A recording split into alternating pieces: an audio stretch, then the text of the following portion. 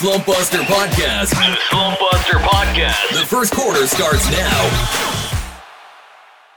Kyle, I can't. You're going to have to tell the people what just happened because I'm shook. I'm shooketh right now. You're shook. Okay. Well, I got this. So let me just put my my professional orator voice on real quick.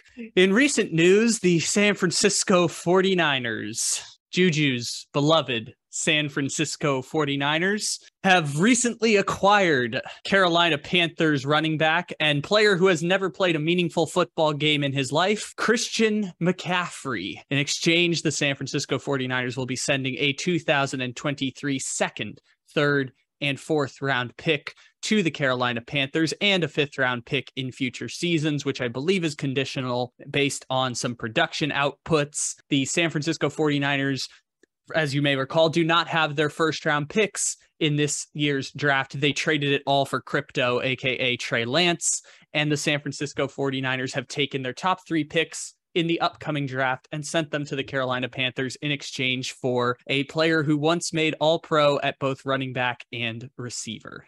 Just had to get that one crypto shot in, didn't you? Just couldn't let that one go, Kyle. Just have to rain on my parade, be ants at my picnic.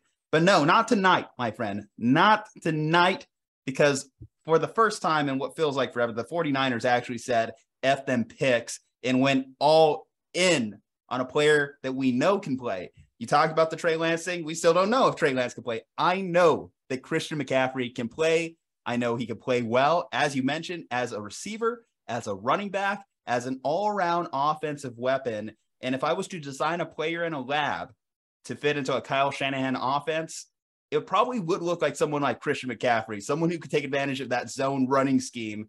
In fact, his injury history just fits perfectly with this year's 49ers team. I will enjoy these next 2 weeks while he's fully healthy and just look forward to the eventual hamstring injury that is. But seriously, no, not going to go there. Not going to go into that negative place. No, I am just going to say that this trade shifts the expectations that I had for this year's 49ers team. There's no way around it. You make this move. This says not only are we planning on winning now, but given Christian McCaffrey's contract, that we have him under contract till 2025, we plan on winning into the future. And this is another opportunity. You mentioned what's going to happen down the road with like a Trey Lance, for example. You're getting another high-priced offensive weapon on your team, in your locker room. I did not expect this happening tonight. I heard the rumblings that a Christian McCaffrey trade was in the works. I did not expect the Niners to make it. I didn't expect it tonight. Crazy. Seriously, I'm in shock, man. Yeah, I totally get it. Like, this is an all-in move that is all in for this season and next season. And I understand it a lot more because I believe that the San Francisco 49ers, before making this trade, were the second best team in the NFC altogether. I thought that they would end up coasting through that division regardless of injuries, et cetera, et cetera. I love this trade so much by San Francisco. I love it so much. And I say that having no idea how it's going to work out. I have no idea what the results of this are going to look like. This is a classic case of great process, and we'll see what the results are. And the thing I'm hammering all the time about sports, if you have a process and you have an idea of where you're going, that's okay, even if the results don't pan out, because the results are so out of your control. You have no idea what's going to happen with Christian McCaffrey's hamstrings. We don't know exactly how Kyle Shanahan plans to implement him in that offense, given where George Kittle stands and what Deebo Samuel's doing and Kyle Juszczyk return. Like, we don't know exactly what that's going to look like for San Francisco. I don't know what the results are going to be. The process is the correct one, though. This is a great decision by the San Francisco 49ers to make this trade. I think that there was a lot of pressure on them, not only coming off a loss against the Atlanta Falcons, but just in general. You know, the last couple years, yes, you've beaten the hell out of the Rams. You won 6 straight victories against them, but then in the most important moment in the NFC Championship game,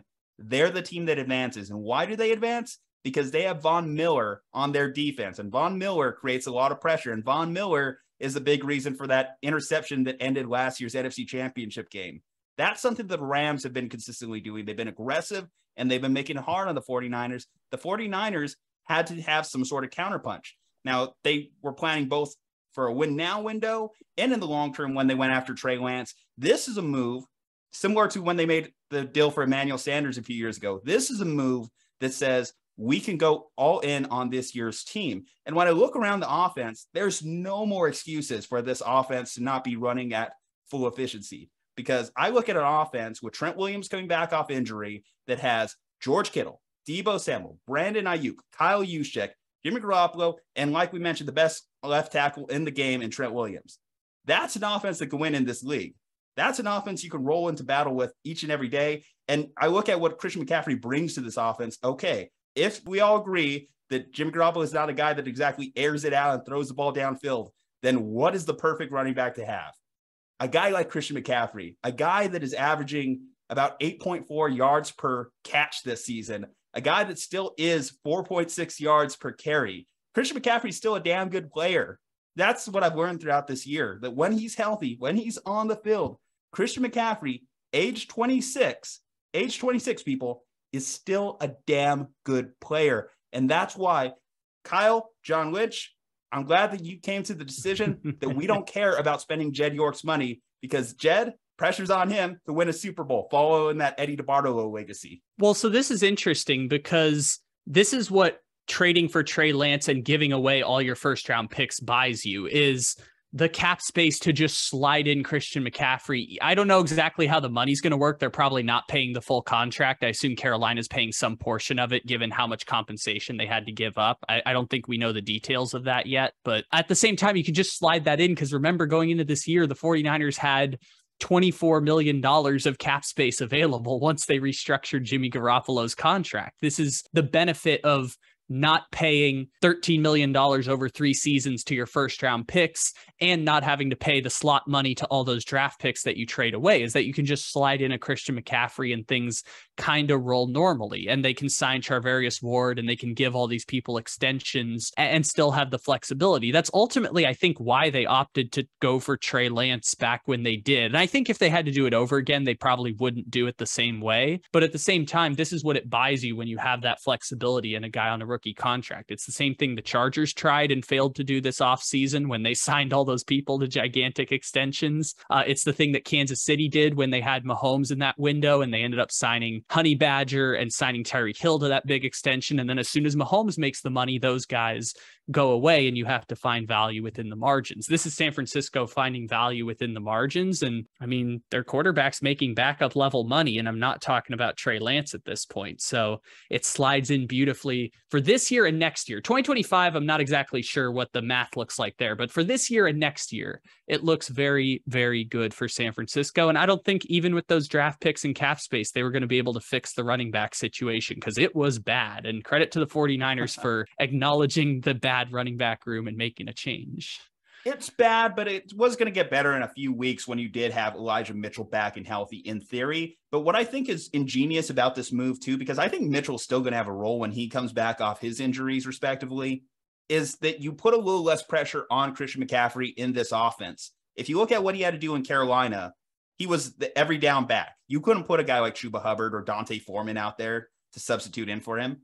But in San Francisco, you look at when they were at their best in 2019, for example, Raheem Mostert was a great find for them late in the season, but Raheem Mostert still wasn't an every down player. He still wasn't a 3-down back for them. They were able to get the best out of him because they were able to rotate their backs. If you told me there's a CMC and Elijah Mitchell rotation that happens throughout the course of the season, I will believe you, because I think that that's going to be what they're going to use to try and keep these guys healthy, keep these guys on the field, because the big problem, again, 49ers running backs in particular, they get hurt.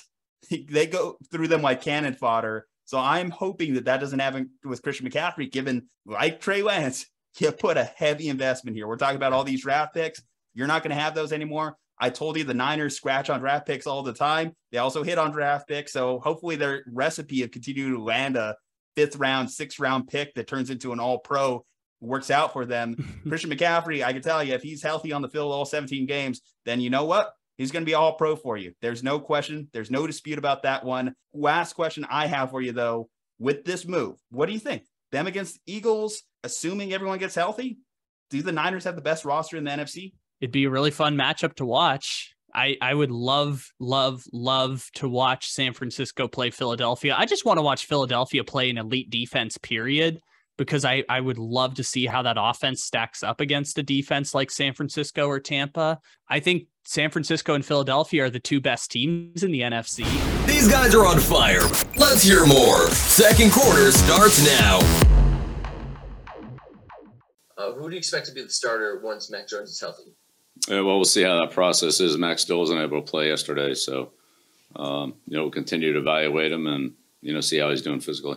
Kyle, it's another week in the NFL, so it's time to overreact to a backup quarterback playing above his skis. Bailey Zappe is the latest person to get the Cooper Rush treatment. And we saw Cooper Rush come back down to earth, but Bailey Zappe, is he the next Tom Brady? People are asking this question. Kyle Ledbetter, what say you? No. Okay, definitive. I like it. Strong in the conviction. I like my odds. I like my odds on saying no. Are you 10 toes down on this take? Yes, I like my odds. I think I'm not saying it's a guarantee. I'm saying that the odds are so significantly in my favor that I like the chances of my take coming true. I guess it's really my mistake in saying the next Tom Brady, considering that would require you to win 7 Super Bowl rings. How about, let's say, the next Andy Dalton? Probably not. That would be my guess. Okay, so we got to lower the standard even more. Okay. Let's see. The next Mike Glennon? Sure. Yes. Let's go with that. Maybe we could get a Matt Castle. Matt Castle started, a whole season. Well, let me okay. I think that's maybe let's more point realistic. to another Western Kentucky quarterback who in week 6 of the NFL season happened to take the league by storm. I'm talking, of course, about Mike White, of course, for those of you who may or may not know. Mike White from the same school as Bailey Zappe, both of them white backup quarterbacks who came in the AFC East teams in the doldrums and gave a spark to their seasons that will ultimately, probably not make the playoffs. But for the Patriots' sake, they have a better chance than the 2021 Jets. I think Bailey Zappe is better than Mike White. That I can confirm. Whoa, you're talking about the Mike White, the beat down on the eventual AFC champion Cincinnati Bengals. We will not have any Mike White besmirchment on this podcast, Kyle. I'm just saying, where's Mike White now? Where is he at? I legitimately asked that question. Is he still in New York? I don't know. I know Joe Flacco's there. Maybe. I don't know. In terms of Bailey Zappe, I will say, he has 100 passer rating each of the first 3 games of the season. New England's is 2-1 in those games. They're 3-3 altogether. Is it that Bailey Zappe is actually a capable NFL quarterback on the fringes? Possibly. Is it possible that the Patriots' 3 wins this season have been against teams that have a combined 5 total victories? Maybe it's that. I don't know. New England has overachieved to expectations because they have not had a top 20 offense since the last Super Bowl season in 2018. But that's where the debate gets interesting. They haven't had a top 20 offense. Well, one of those years was started by Mac Jones. Mac Jones, currently on the men, had a high ankle injury. And Bailey Zappe, according to many Bostonians, whatever you identify yourself as, got on the Bailey Zappe train pretty early on. And Bailey Zappe, obviously, college career, not even comparable to Mac Jones in the sense of the impact of his play on the team's results. Alabama national champion versus, as you mentioned, Western Kentucky. A lot of great gaudy stat lines he was able to put up out there in the same way that Mike White was able to put great gaudy stat lines out for Western Kentucky, but not the same impact in the game as whenever you're throwing for the Alabama Crimson Tide. Granted, you also do get to throw to consistently 5-star wide receivers. When we get to the pros, things start to even out a little bit. Everyone's on the same level. Everyone's getting paid. Some people are getting paid a little bit more. Some people are getting paid a little bit less. Bailey Zappe, he's not getting paid nearly as much as Mac Jones, but Mac Jones isn't getting paid a lot either because he's on a rookie deal. That's what Mac Jones is. Yeah. Mac Jones isn't a made man. I think that's part of why this conversation is even happening. Now, you were talking about analysis from friend of the podcast, Blake Jude, who had these guys only separated by a couple letter grades in his draft analysis. You want to talk about that, Kyle? Yeah, so Blake Jude and I had this running joke in 2021, and the 2021 draft informed myself where I'm like, I don't really like doing the prognosticating thing with quarterbacks because I spent 6 weeks yelling into the universe about how are people trying to make me take crazy pills and tell me that Mac Jones is better than Justin Fields. I feel like everyone's trying to make me a crazy person. And well, in the NFL so far to this point, maybe. But that's the thing. It's not fun to do the projection because, like, Mac Jones ends up on the Patriots, Justin Fields ends up on the Bears. And as soon as that happened, I'm like, shit, they're going to ruin Justin Fields' career. Literally on draft day, I said, shit, the Bears are going to ruin Justin Fields. And lo and behold, it was a self-fulfilling prophecy. And Mac Jones has reached an incredibly stable foundation. He was a solid quarterback last year. He made the Pro Bowl because 6 quarterbacks before him declined the invitation. Yeah, I mean, he was pro ready, but the Patriots offense wasn't good last year. And I said that they haven't had a top 20 offense since 2018, the Super Bowl season. That means they had these aren't exactly correct because I don't remember them off the top of my head anymore, but they were 21st in 2019. I remember that. They were the 21st ranked offense. I believe they were 25th the Cam Newton year and 22nd last year. And then you've flipped Mac Jones and Bailey Zappe. According to DVOA on Football Outsiders, the Patriots have the 22nd ranked offense in the NFL this season, exactly the same as last year, despite the fact that they've like switched Devontae Parker with N'Keal Harry. And because they both wear number 1, I get confused every now and again which one is which, but they basically brought back the same offense. Half the time Mac Jones, half the time Bailey Zappe. It wasn't like Mac Jones was lighting it up before he got hurt to start the season. So like half the time it's been him. That's why we are where we are right now with this debate. Yeah, and the only defense I have for Mac Jones is he was a first round pick. But Blake Jude, as you mentioned, Blake Jude had a 3rd round grade on Mac Jones coming out of the 2021 draft. And something he did after the fact was he included position bonuses. So acknowledging like Mac Jones is a 3rd round prospect, and also 3rd round prospects get drafted in the 1st round. He had Kenny Pickett in a similar vein. He was his number 3 quarterback, and none of his quarterbacks were graded as 1st round guys. But he knew that one of them was going to get picked in the 1st round, and it happened to be Pickett instead of Malik Willis. So like positionally, it's not saying like if we're doing all else being equal, he would have been a 3rd round quarterback, but quarterbacks are so valuable that sometimes they get overdrafted. So Blake Jude had Mac Jones as a 3rd round quarterback, early 3rd round to defend it. And then he had Bailey Zappe as a late 5th round guy last year coming out of the draft. I think it was like his 8th or 9th ranked quarterback at the end of the whole draft process. So they aren't that dissimilar. And you mentioned Cooper Rush. The only difference between the controversy of Cooper Rush is that Dak Prescott's really, really good at quarterback. We all know Dak Prescott's really, really good at quarterback, and there's no scenario in which they would go to Cooper Rush. Although Cooper Rush is a very nice backup to have, and I assume Bailey Zappe will be that too. So Mike Florio, he was talking about the quarterback situation, and he presented this quote. There's a belief that Jones isn't thrilled with that arrangement, talking about the way the offense is currently constructed under Matt Patricia. There's also talk that Joe Judge, has become an advocate for Zappe that would help explain Belichick's reluctance to proclaim that Jones will still be the starter when healthy. Hearing that, what's your interpretation? You know the old saying, if you have 2 quarterbacks, you have no quarterbacks. I think that's kind of what we're talking about here with the Patriots right now.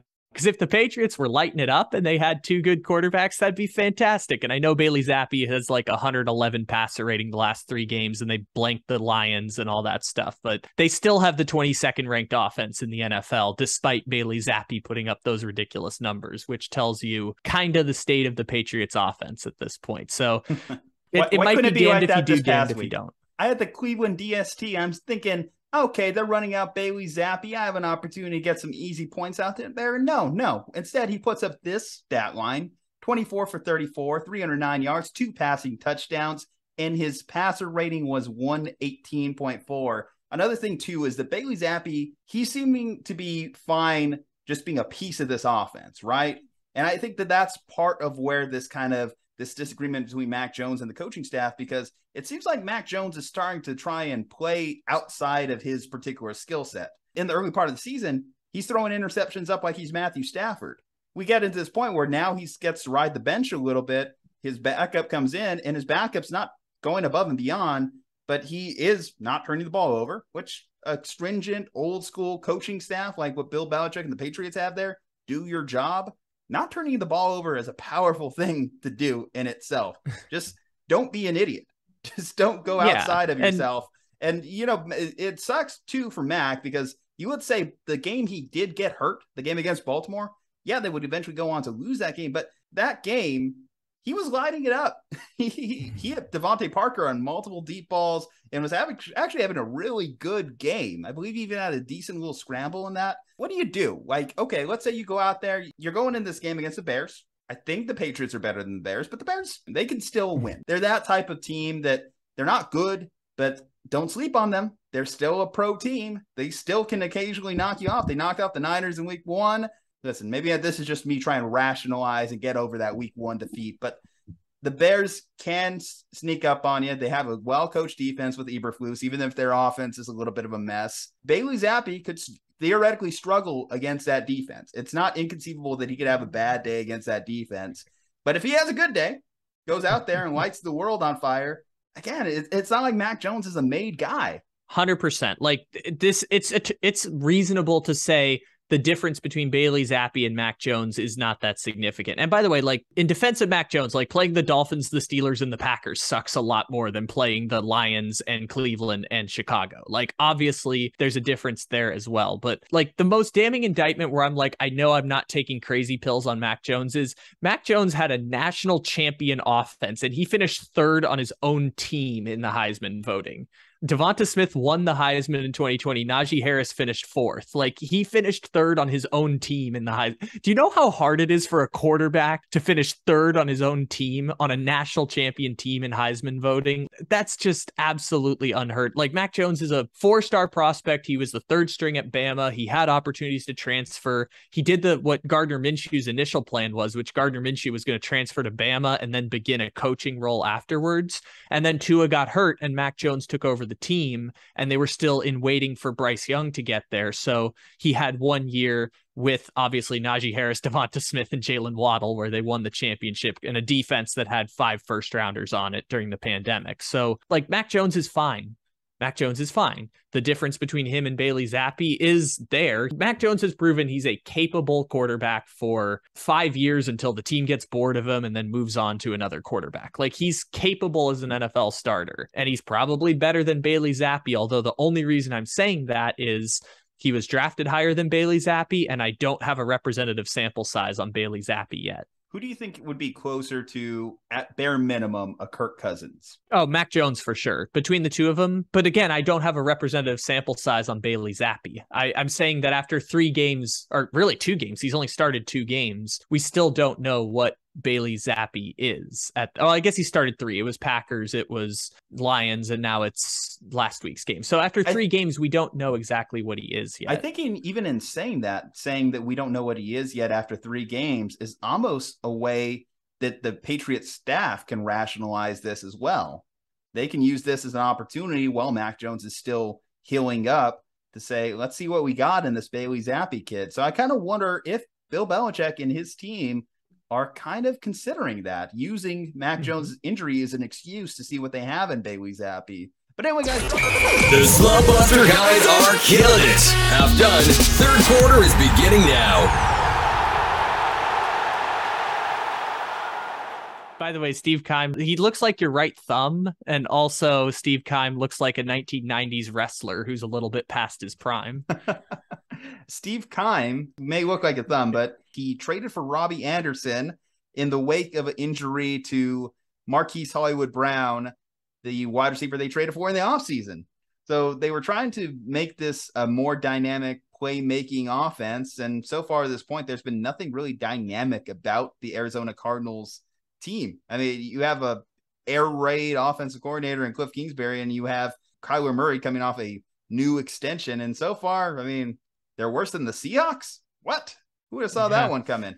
Nobody saw that one coming at all, because no one foresaw Geno Smith coming, and nobody foresaw the Seattle Seahawks being one of the highest turnover margin teams in the league, which is kind of more just a product of luck. But at the same time, no one saw that coming. And to add to it, you take away one of their wins if it wasn't for an amazing, unprecedented comeback against the Las Vegas Raiders. Credit to them for being able to pull off that victory, but still, their season has just been hanging on by a thread. They are currently in shambles. I don't think there's too much to dispute about where the Arizona Cardinals are as a team, as a franchise. It comes in a weird year for them because we talk about Keim who got the extension, Cliff Kingsbury who got an extension, Kyler who got an extension, out of the three guys, we know that Kyler is the most safe, but what's the move for the Arizona Cardinals?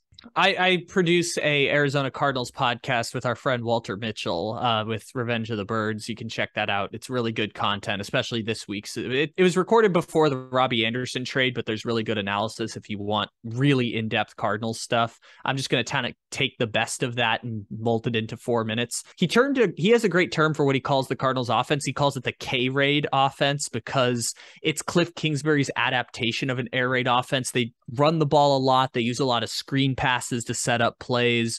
Very occasionally do they use the offensive lineman formations that are very specific to the air raid offense. It's a mutated form of the air raid offense, similar to how like Andy Reid picks and chooses plays from the air raid offense to put into his college type scheme for Patrick Mahomes, but also has like different eras of NFL offenses mixed in. Like that's kind of what Cliff Kingsbury's adopted with that team. And Jason LaConforta of CBS did a great story about this. That was basically like, look, Cliff is stubborn about changing the way that they run. They don't do a lot of game prep at the start. Kyler Murray's also a little bit hard-headed and kind of butts with him in terms of when he can change the plays at the line of scrimmage. It seems like a situation where the K-Raid offense isn't really applicable to what the Cardinals are trying to do, no matter how many weapons they give him and no matter how many offensive line formations they set up. So it reminded me a lot of how in the 2021 draft, once everyone knew Trevor Lawrence was going to be the one pick, we just stopped picking apart Trevor Lawrence specifically. If Kyler Murray hadn't signed that extension this offseason, I think the whole conversation this week would be about Kyler Murray's contract, about franchise tags, about, fifth-year options. That would be the conversation this week. But because Kyler already got the extension and there is no scenario where they can technically get out of his contract after 2024. They have like a small window in March of 2025 where it's only like a $30 million dead cap hit. But basically, because Kyler is 100% their quarterback for the next 3 years, this year plus the 2 after that, they're going to get a chance to work through it a little bit. He's going to get that opportunity. I don't think Cliff Kingsbury is going to. And Steve Keim's reputation, as Suge White, as I call him, shout out Bomani Jones for that nickname. Steve Keim's reputation would render a firing worthy, but he has a very buddy-buddy relationship with the owner of the team, and he's survived much worse at this point. Like drafting Josh Rosen and pivoting to Kyler Murray, most general managers don't get to be the one who oversees the next regime when you make that choice. So Steve Keim has survived worse. Questions in the air whether he's still the coach or not, but this might be a cut your losses situation in Cliff Kingsbury and Vance Joseph too. Vance Joseph, I've already seen a team quit on Vance Joseph once, so if the Cardinals defense quits on him, wouldn't be surprised by that one either. I think the coaching staff is going to be the first domino to fall if they miss the playoffs. I think I heard someone once say that you get, as a GM, 3 coaches. If you're a head coach, get 3 quarterbacks, and if you scratch on all 3, then you're out. So I think Keim would not be in charge of another coaching search if it came down to it. And I don't think that Cliff Kingsbury would keep his job, obviously, if this season went down the tubes. So I think you're going to see a change in both the GM and head coaching position after the season. And you mentioned we would be talking about Kyler Murray's contract had he not signed it. By that virtue, was it a mistake that they got the deal done before the season? I'm going to say no, because I'm going to say that this is not a permanent state of being for Kyler Murray. I need a larger sample size than 6 games because I've seen Kyler Murray look awesome this year, and I've also seen him be totally worthless. So, but didn't you get that sample size at the tail end of last season as well? That one's when do we factor that into the math? So I gave the Cardinals a pass for the end of last season. And the reason I gave them a pass is they had a catastrophic amount of injuries, not just Kyler himself dealing with the ankle injury, but DeAndre Hopkins was out every game at the end of the season until the playoff game in which they had Max Garcia, who I believe is like the backup on the Giants now, trying to block Aaron Donald, and they just had no chance in that game. I give them a pass for how last season ended. Without DeAndre Hopkins and without JJ Watt and without 3 of their starting offensive linemen, I gave Arizona personally a pass. And Kyler Murray's made 2 Pro Bowls in 3 seasons. And they're not like Pro Bowls where it's like, damn, they had to appoint someone because everyone dropped out. It's not a Mac Jones Pro Bowl or a Mitchell Trubisky Pro Bowl. Like, he's been named Pro Bowler as one of the 3 best quarterbacks in the NFC in his second year and his third year. So I was in favor of giving him the extension because you had to, because Kyler was not going to play another down for the Cardinals without that extension, nor should he, because that's the perfect situation for him. He's in that tier 2 of quarterbacks where, because he's making so much money, you have to be incredibly good within the margins. Not after 6 games. I've seen 2 years of samples. It's 6 games and whatever the tail end of last season was when he started to go downhill. And again, I hear what you're saying on the injuries, but yeah. like there's a lot of quarterbacks that have to work around injuries. Yeah, totally fair. And for me, I'm not doing the analysis on that end of season because of how terrible the Arizona offense was. What about the tail end of the previous season?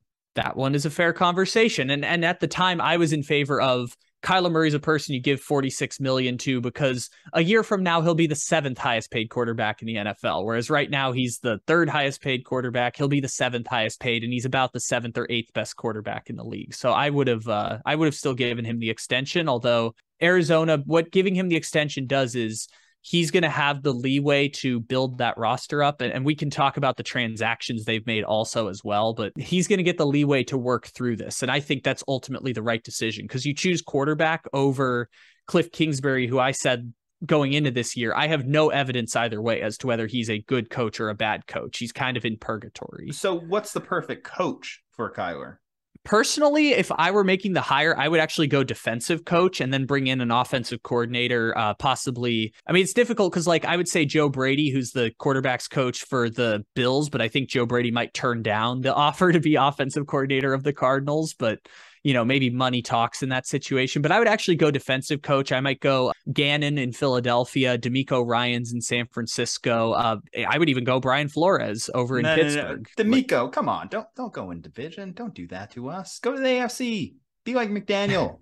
Be like Saleh. Don't go to the NFC. Don't go Kyler. But again, I always say I don't know what makes a good head coach. So actually, if you're asking me who would I hire as head coach, I would say I would sit down with an interview of 10 to 12 candidates. I would ask them about leadership and skill sets, because that would be the thing more important to trying to identify who the next Mike Tomlin, Sean McVay, Sean Payton, those coaches that add value. I would sit down and actually do an interview to try and identify who the best leader would be, if you're actually asking me who it is. But if you're asking me to just throw out names, I would throw out defensive coaches first for the Cardinals, most likely. I can rationalize your thought in the defensive head coach hiring process, because I think the best coach for Kyler is someone that actually wants to coach Kyler. And what I mean by that is I felt like that hiring, they went into it with the same kind of idea of Steve Nash and the Brooklyn Nets of, I'm going to be your friend. I'm going to be your buddy. We're going to be more of a partnership between this head coach and player. Kyler is a young guy. He hasn't built up the resume to necessarily have a buddy in the league in the same way like Aaron Rodgers is with his quarterback coaches, or Tom Brady is with whoever he wants to bring on staff. Kyler doesn't have that same level of authority, or he shouldn't have that same level of authority, because, to be frank, he hasn't done shit in the NFL to this point. He's had an amazing college career, and he's done a couple nice things, but there's been a lot of guys that have gone to a couple Pro Bowls and then been out of the league within the next 5 years. Kyler could fall into that camp very easily. So I think Kyler Murray did enough to earn that contract. Kyler Murray did enough to earn that contract and setting himself up for the next few years. Like, that dude, from being the greatest high school quarterback in the history of Texas to winning a Heisman Trophy to being the number 1 pick and making 2 Pro Bowls and having a QBR in the top 10. You can't be getting paid based off what you did in high school and college. That doesn't matter what you do. Go to the NFL. I was going to say, so top 10 in QBR, both of his last 2 seasons. I've seen him also make the plays where he just rolls to his right, 40 yards down the field, puts a ball within a quarter of an inch window. Like, that's the skill set that you're paying all that money for. I also saw him have that game against the Rams in the playoffs last year. Totally fair. And that's why he's in that weird second tier, right? This was always the problem with Russell Wilson, was like, Russell Wilson makes all this money and the Seahawks are not making good decisions to find value. And that's on the general manager. You got to find value within the margins, which brings us to the transactions that they've been making. I've dropped him a tier. I think that he's fallen out of that second tier for me. So he's Derek Carr? Probably. Ooh. We can play the Kyler. I have a Kyler Murray quiz. Think about Derek Carr. What he's done. I mean, he's going to probably have like a 10-year, 15-year career and make the playoffs twice, 3 times in that span. Maybe even never win a playoff game. I hope it doesn't come like that to Derek Carr, but at a certain point, that's going to be the narrative built around him. Kyler Murray, again, 4 years into his NFL career, been to a playoffs and got embarrassed in the first round of said playoffs.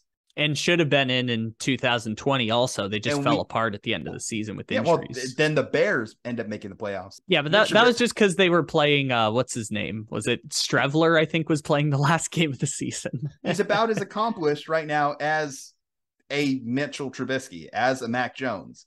And I don't see the situation getting better in Arizona, building around Kyler, unless they just knock it out of the park with this next head coaching hire.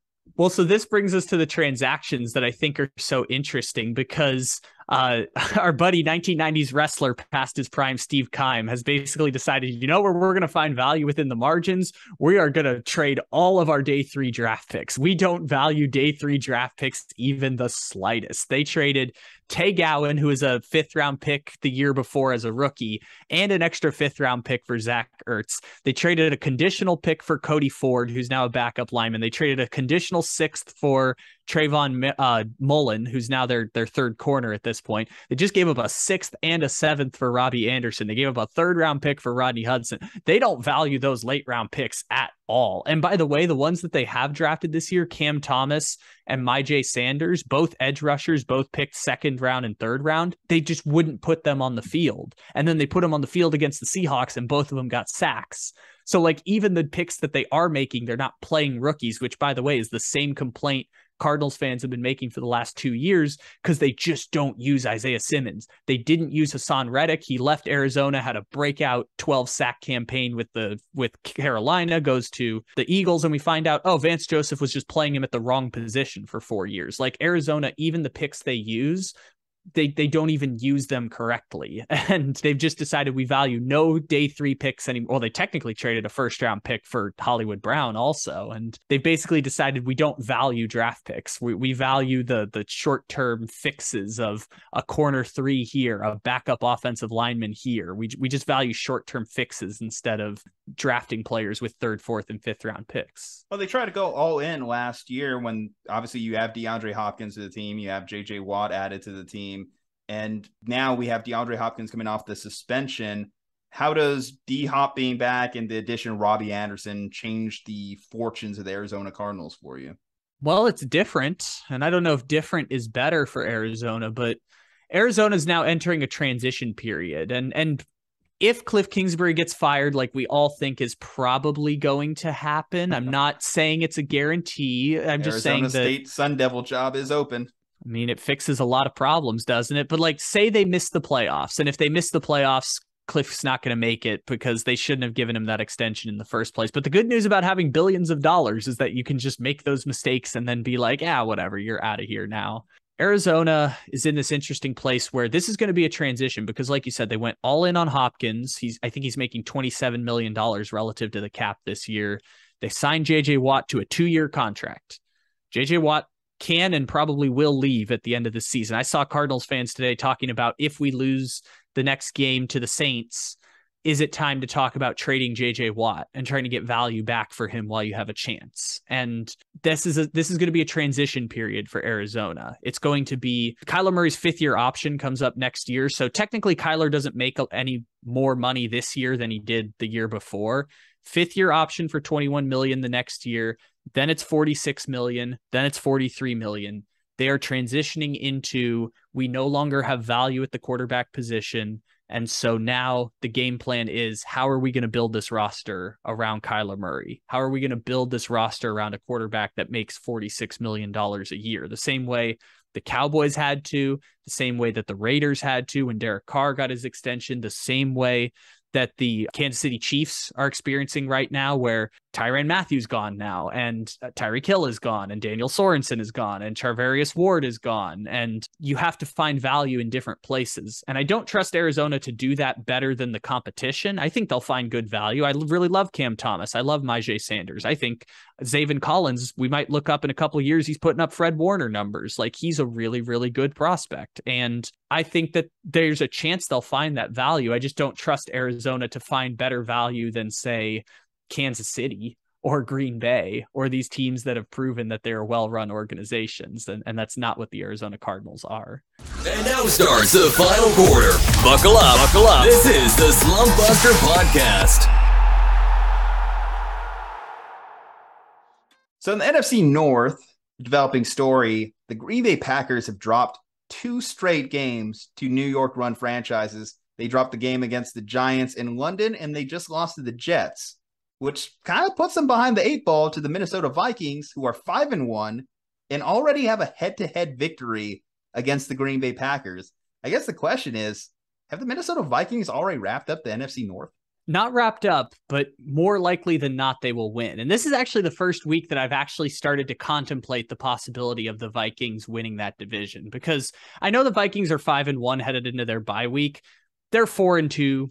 They should have lost that game to the Lions. That was just a weird result. They should be a 4-2 team that happens to be 5-1 at this point. And that's just better for evaluating what the team is in terms of like what's going to happen when they get to the playoffs more than it is what's going to happen when they win the division. 5-1 versus 4-2 is a huge difference when we're talking about what's going to happen in the division. So this is the first week I'm contemplating that's like, hey, it's more probable than not that Minnesota is going to win that division, and they're probably going to win the division. I mean, not necessarily the last week of the season, but like they're going to win the division and possibly have a chance to rest people if they don't care about seeding. Like that might be a situation Minnesota finds itself in. And this is the first time I've actually contemplated that possibility, because in my mind, I've kept saying it's the same Minnesota team. It's the same Minnesota team. It's the same Minnesota team. And quite frankly, it might be the same Minnesota team. It's just the Packers are not really great at anything.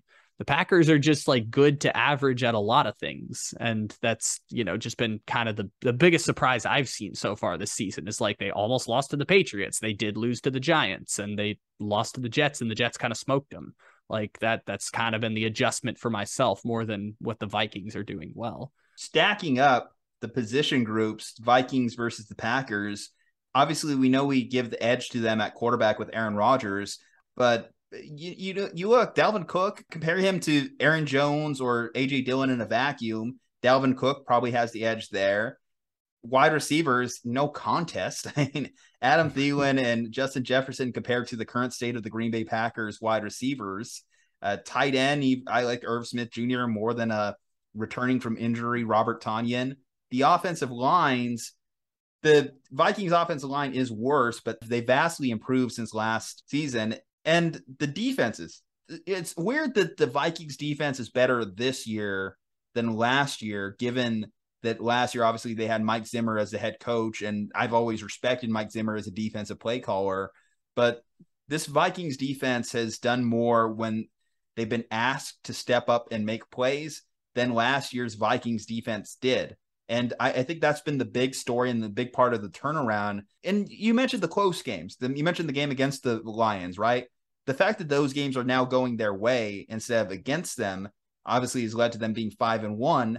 And last year's Vikings team would have lost that game. And that's when we would have questioned, same old Vikings. Now, currently, their only loss is to the undefeated Philadelphia Eagles. So if you're a Vikings fan, you couldn't have schemed up this year really any better. And okay, you beat the Lions. It's nice to have a head-to-head division win. And again, the big thing for them is the week 1 victory against the Packers. They have some breathing room here too. Even if the Packers catch them, they have that win to kind of fall back on, which is a nice luxury that they haven't had. And you talk about the early coaching of the year candidates, right? I feel like Kevin O'Connell has to be strongly in that consideration. I think Brian Daboll right now is the clear lead, doing more with less with what he's doing with the Giants. I imagine it's refreshing for Kirk Cousins that he doesn't have a toxic relationship with his head coach, because we know that him and Mike Zimmer clearly disagreed on a multitude of issues behind the scenes, and they had those sideline blowups. So I think those are all the factors that have led to the Vikings season we're seeing to this point.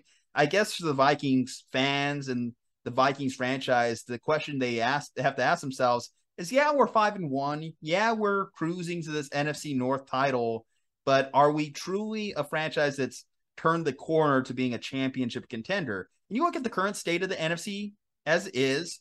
You have the Niners, who very talented team, but they've been having played their JV unit due to injuries. You look at the Eagles, undefeated right now. You look at the NFC East, and we're still trying to make sense of what the NFC East currently is constructed, because you have the Cowboys, who just dropped the game with their backup quarterback, Cooper Rush, after going, of course, 4-0 with Cooper Rush as their starting quarterback. Now they get Dak Prescott back. So how much does that improve that team? The New York Giants, at this point, they're 5-1. They face the Jags this week. They could be 6-1.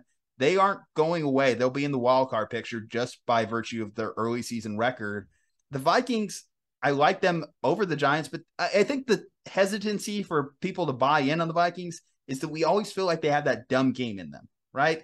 We always feel like they have that, similar to what we think about when we think about the Pac-12. They always have that letdown performance in them. And that will be the true test, right? If they could go a prolonged stretch without having that game happen to them. So Minnesota, one of my favorite stats from last year is that if we had not played the final 2 minutes of each half of the first half and the second half last season, if we had just not played them all together, if football quarters were 13 minutes long or 14 minutes long, whatever you want to say, if you take out just that 4 minutes of every game, the Vikings would have gone 15-2 last year. They would have gone 15-2 if you don't play the last 2 minutes of every game last year. And the Vikings this year have not changed their defense at all. And the reason that they are as good defensively as they've been is they have the second best turnover margin in the NFL at +4. They are forcing a lot of turnovers, and turnovers, as we know, are very sporadic year over year. I think the Eagles are +12 right now. They're like 8 turnover margin ahead of everyone else. It's like, how are the Eagles at 6-0? Probably because they are +12 in the turnover margin. And that's why their defense is top 2 in the league, because they are, I think the next closest team is the Vikings at +4 on the turnover margin. So Vikings are very much a turnover dependent defense. Those things don't carry over because turnovers can be sporadic game to game and season to season. The best comparison I can give you, and again, this might change as the season goes along, but I feel pretty confident in saying the Minnesota Vikings are last year's Cowboys. Think of that in your mind. Everything you thought about the Cowboys going into the playoffs last year and the last 5 weeks of the season, that's what this Minnesota team is. It is a team that is going to win their division more probably than not. They're going to have a 2, 3, 4 seed in the playoff, and they're in that second tier of teams. I don't know exactly who makes up the first tier other than the Eagles in the NFC, but it's all about matchup in the playoffs for Minnesota. I mean, the Cowboys coulda, shoulda, woulda beat the Niners last year, but the Cowboys were a team that was favored against the Niners, but wasn't really trusted against the Niners. And obviously they lost in a close game. Vikings are one of those teams that's going to host a playoff game. If they play Green Bay, they might be a favorite. If they play Tampa, they might be an underdog. If they play the Giants, they might be 7-point favorites. It all depends on matchup once they get to the playoffs, because like last year's Cowboys, they are incredibly turnover dependent and have a top 10 offense. I can agree with that, because I think if they can avoid a more physical matchup or a more physical set of matchups in the playoffs, because the reason I think that they were able to win that week 1 game against the Packers is, to put it blunt with the Packers, I look at the Packers and think of a kind of a soft team. I mean, they're just not a physical team. And that's why the Niners have been able to abuse them in the playoffs in recent history, whether it be the Harbaugh administration or what they've managed to put together with Kyle Shanahan, DeMeco Ryans, Robert Saleh, all those cogs on their defense. If the Vikings were to run into a team like the Niners, assuming full strength, assuming the Niners have their guys back, I think that's a problematic matchup for them, because we saw that in the Monday night game against the Philadelphia Eagles. We know at this point that the Philadelphia Eagles defense, they're nasty. They'll get after you. That defensive line is one of the biggest strengths of that team. And that's what was a big problem for them whenever they were playing against the Vikings. And then add in, of course, that they have big play Darius Slay on the outside as well, who was blanketing Justin Jefferson. Those are the type of matchups that could pose threats to the Vikings in their hopes of making a potential Super Bowl this year. You look around the NFC, who else is going to kind of potentially challenge them? Even like a Giants team isn't completely out of the question to pose problems for Vikings, because what the Giants do well, right? Run the ball, aggressive defense, can force a turnover. Those are all kind of like things that could hurt like a Vikings team. So it's just really what the pathway to the championship is. And luckily for them, and we'll see how this plays out with like the Eagles as well, but luckily for them, they do play in this NFC North where they've proven that they could beat the other tough team in the division, the Packers, and they should be able to beat the Vikings and Lions respectively. So similar to what the Green Bay Packers have been able to do, they might be able to get the number 1 seed potentially this year. That's still well within a range of outcomes for the Vikings, as the Eagles will have a tougher test to get there because of obviously improving division around them. And I think the Eagles' schedule is slightly tougher towards the end of the year. So I think the Vikings, the best thing that they can hope for, obviously, is wrapping up the number 1 seed. If they were able to do that, that might change completely how you look at this team going into the playoffs. It's just, again, can they avoid the letdown performances, which we know kind of are one of the big things that we associate with the Vikings and why we kind of delegitimize them as a playoff contender because of past seasons, what we've seen with this team. I would love to watch them play the Rams in the playoffs. I would love to watch that matchup. And that might be a 7-2 or a 6-3. I mean, basically, if you want to do dumb like NFC playoffs for dummies, I will ask everyone right now. You can only have one of these teams make the playoffs, the Giants or the Rams. Only one can make it. Who's going to make it between those two? Okay, but here's the thing. It's not as cut and dry as that for me, because if the Giants get to 6-1 this week facing Jacksonville, and the Rams, luckily they're on bye week, so the Rams don't have to worry about it. But the Rams come back and they face the Niners, the team they struggle with. They drop to 3-4 after that. Then suddenly the Rams just might be screwed out of it by their early season results. Meanwhile, the Giants get to be in cruise control rest of the year because of what they've done in the early part of the season. 6-1, I mean, at a certain point, it just becomes harder to screw that up and not make the playoffs. The reason I say that is because I think 6 of the NFC playoff teams are set at this point. It's the Eagles, it's Dallas, it's San Francisco, it's Tampa, it's the Vikings, and it is, who am I forgetting? Green Bay. Green Bay is also probably going to make the playoffs. I know Green Bay has had a tough start to the season, but Green Bay is probably going to make the playoffs. And I think it's interesting to see how that plays out, because all of those 5 teams that I mentioned, and then pick your poison, Giants, Rams, maybe Cardinals turn it around, but that's another video that we released on the channel. But basically, I would say that all of those matchups propose unique and different situations for what the Vikings do, because their offense is the Rams, except Dalvin Cook is a capable running back and the Rams running game is shit. So basically, like, they are an incredibly capable offense that passing wise is very dependent on what Justin Jefferson does and Kirk Cousins' connection with Justin Jefferson. So that's a really, they have Jefferson as like a 35 to 38% usage rate, which I think Cooper Kupp is sitting around. Cooper Kupp's by far the highest in the league at like 44%. So that's what they want to do on offense. And their defense is not actually as good as the numbers suggest. They're just really good at forcing turnovers. And that's what helped them beat the Lions. It kept them in the game a couple weeks ago. And it was interesting because in this last game, the Dolphins outgained the Vikings 2-1. The Dolphins had twice as many yards of offense as the Minnesota Vikings, and the Vikings won that game kind of running away. So that's kind of a testament to like turnovers end up flipping the game 10 to 12 points at certain situations. So again, playoff matchup will be so interesting to watch for the Vikings. And I'm with you. Number 1 seed isn't out of the question and something that they should probably value a lot. So currently they are 4-0 in 1 possession games. So that is something that, again, hasn't went the Vikings' way in the past. And that's been one of the big reasons why they've struggled to make the playoffs or be able to be certainly a contender even in their own division. As long as that maintains, I think that the Viking thing isn't an aberration, and it is something that legitimately going into this NFC playoff, they will be a team, given their offensive weapons, can pose problems for any team that's hoping to make the Super Bowl this year.